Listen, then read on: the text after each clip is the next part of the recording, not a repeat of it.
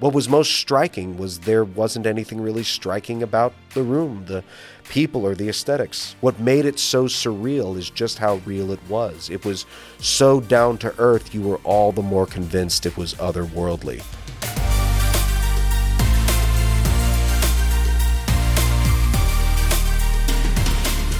Welcome to the Ask Anything podcast, because some things are better said than read, and my name is Peter LaRufa. Last week, I took the opportunity that I had to go down to Asbury University after having heard of some of the things that were going on down there. I made a post on Facebook that was really well received, and I just wanted to share it here with you as well, and also offer some additional commentaries I've been thinking about in the days between then and now. Billy Graham's last public event was in June of 2005 in New York City, but more specifically, it was in Flushing, which was my hometown.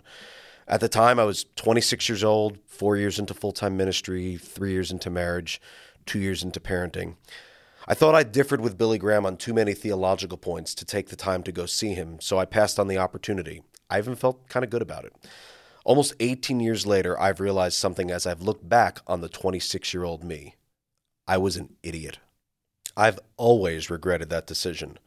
My theological, soteriological, methodological convictions haven't changed much since 2005, but what has changed is what I find worth my time and attention. What has changed is the fact that I've come to the realization that there are some things worth experiencing because they won't always be available to me. I missed the opportunity to hear Jesus boldly and loudly preached in 2005 in the midst of New York City, and I didn't intend to make a similar mistake again. Asbury University is about 90 minutes from my home and church. Having been made aware of what was transpiring down there, I took a day and worked extra hard to be able to make sure that I took time to take a drive to Wilmore, Kentucky that afternoon.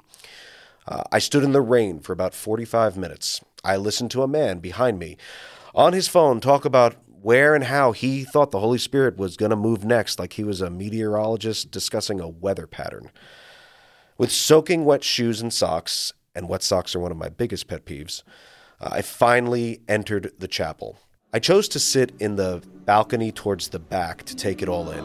I sang familiar worship songs of today and days gone by. We sang choruses to hymns I still play on the piano at home, and some I hadn't thought of in years. Then we were invited to be seated. Easily 90% of those in attendance were between 18 and 25 years old, I would guess.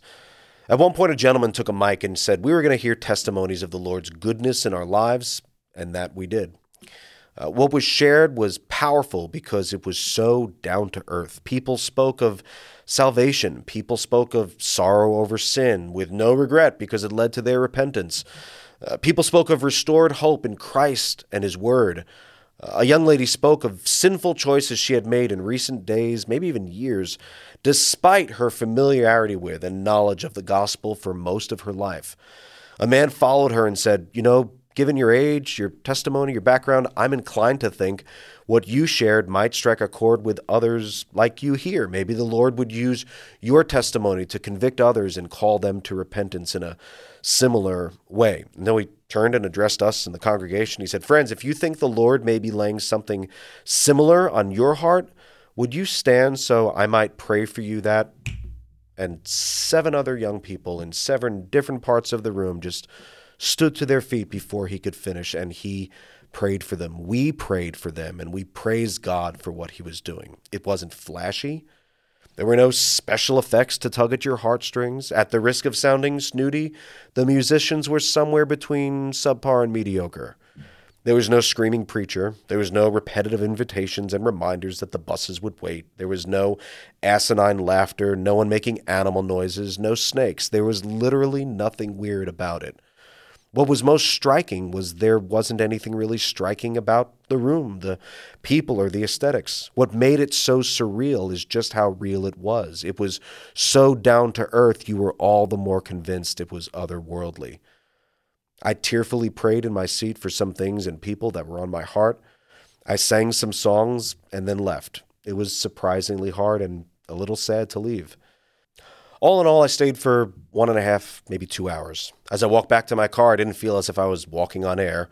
Remember, my socks were wet, reminding me these truly are the last days.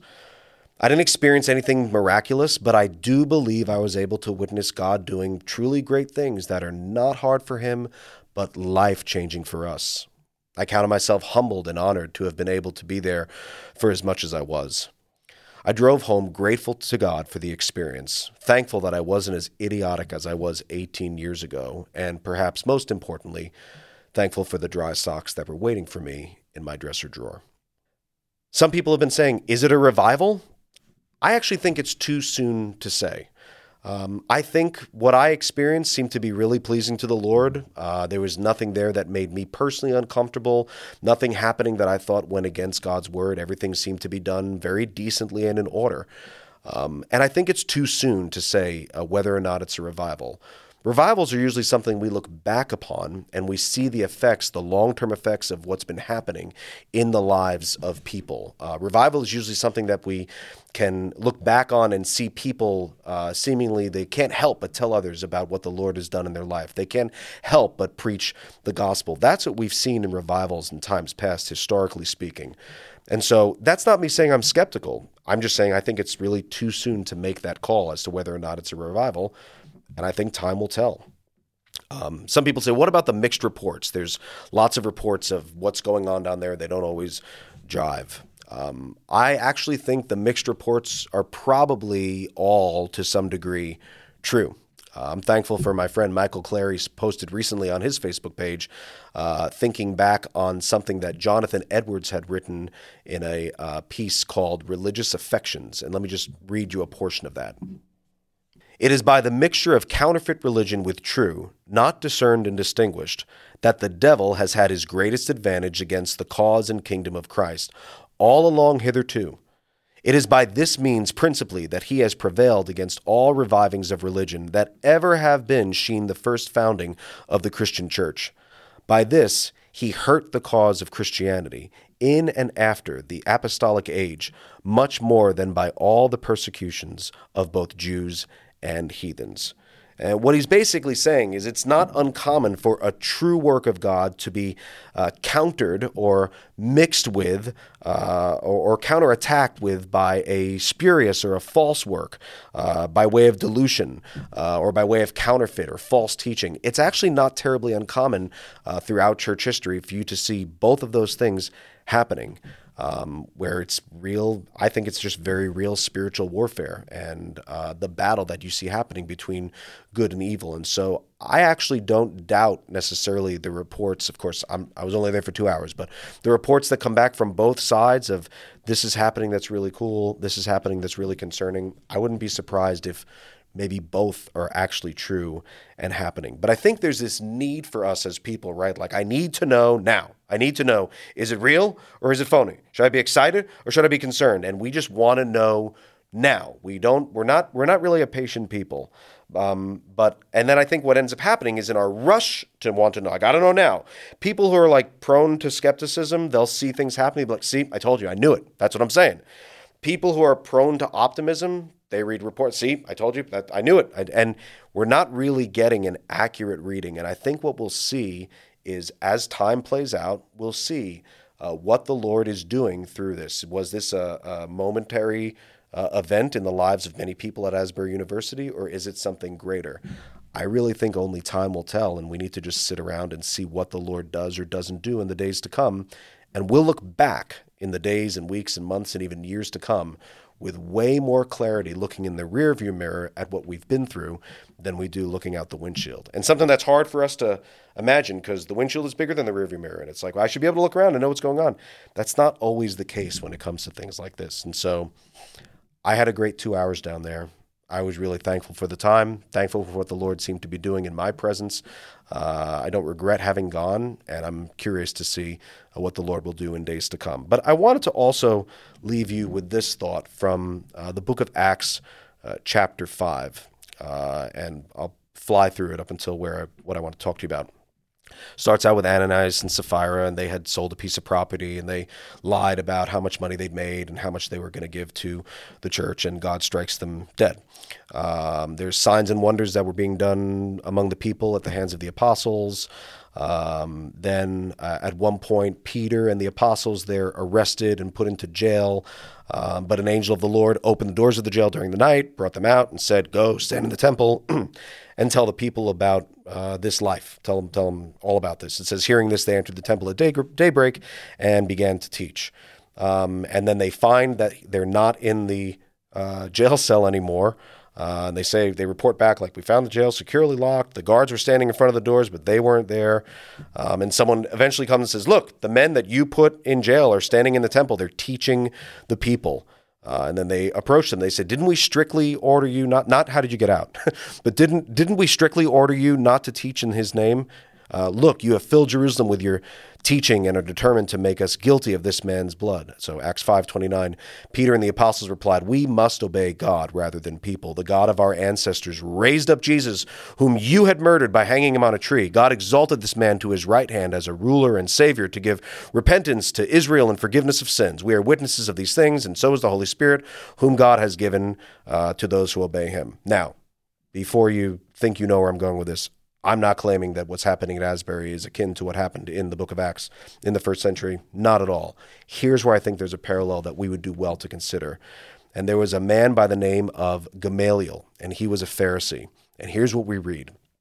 Acts 5, verse 33. When they heard this, they were enraged and wanted to kill them.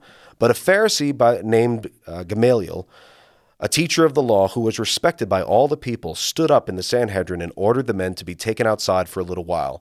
He said to them, "Men of Israel, be careful about what you're about to do to these men. Some time ago, Theudas rose up, claiming to be somebody, and a group of about 400 men rallied to kill him. He was killed, and all his followers were dispersed and came to nothing." And then he says, you got to be careful. This is what happens. Let me skip down a little. Verse 38. "So in the present case, listen to this. I tell you, stay away from these men and leave them alone." Here's my point.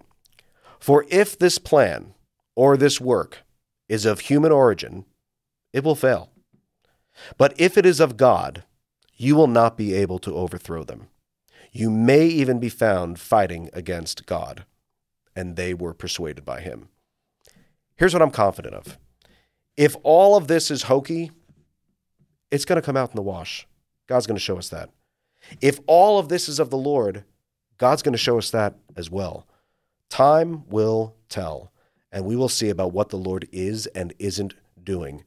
But what I don't want to do is look at it with, I want to be discerning. I don't want to necessarily be cynical. And for me, fine line, real fine line. And so I want to be discerning about what's happening there, realizing that I'm experiencing more through my phone than I am in person, and I'm always reading probably somebody with some level of a bias. And so I don't know what's happening, but I don't want to be skeptical about a genuine work of God, nor do I want to put my stamp of approval on the whole thing if it's not a work of God. And so I think the best response for us as Christians is to wait and see, praise God for what he seems to be doing, and let's see how it all works out in the end.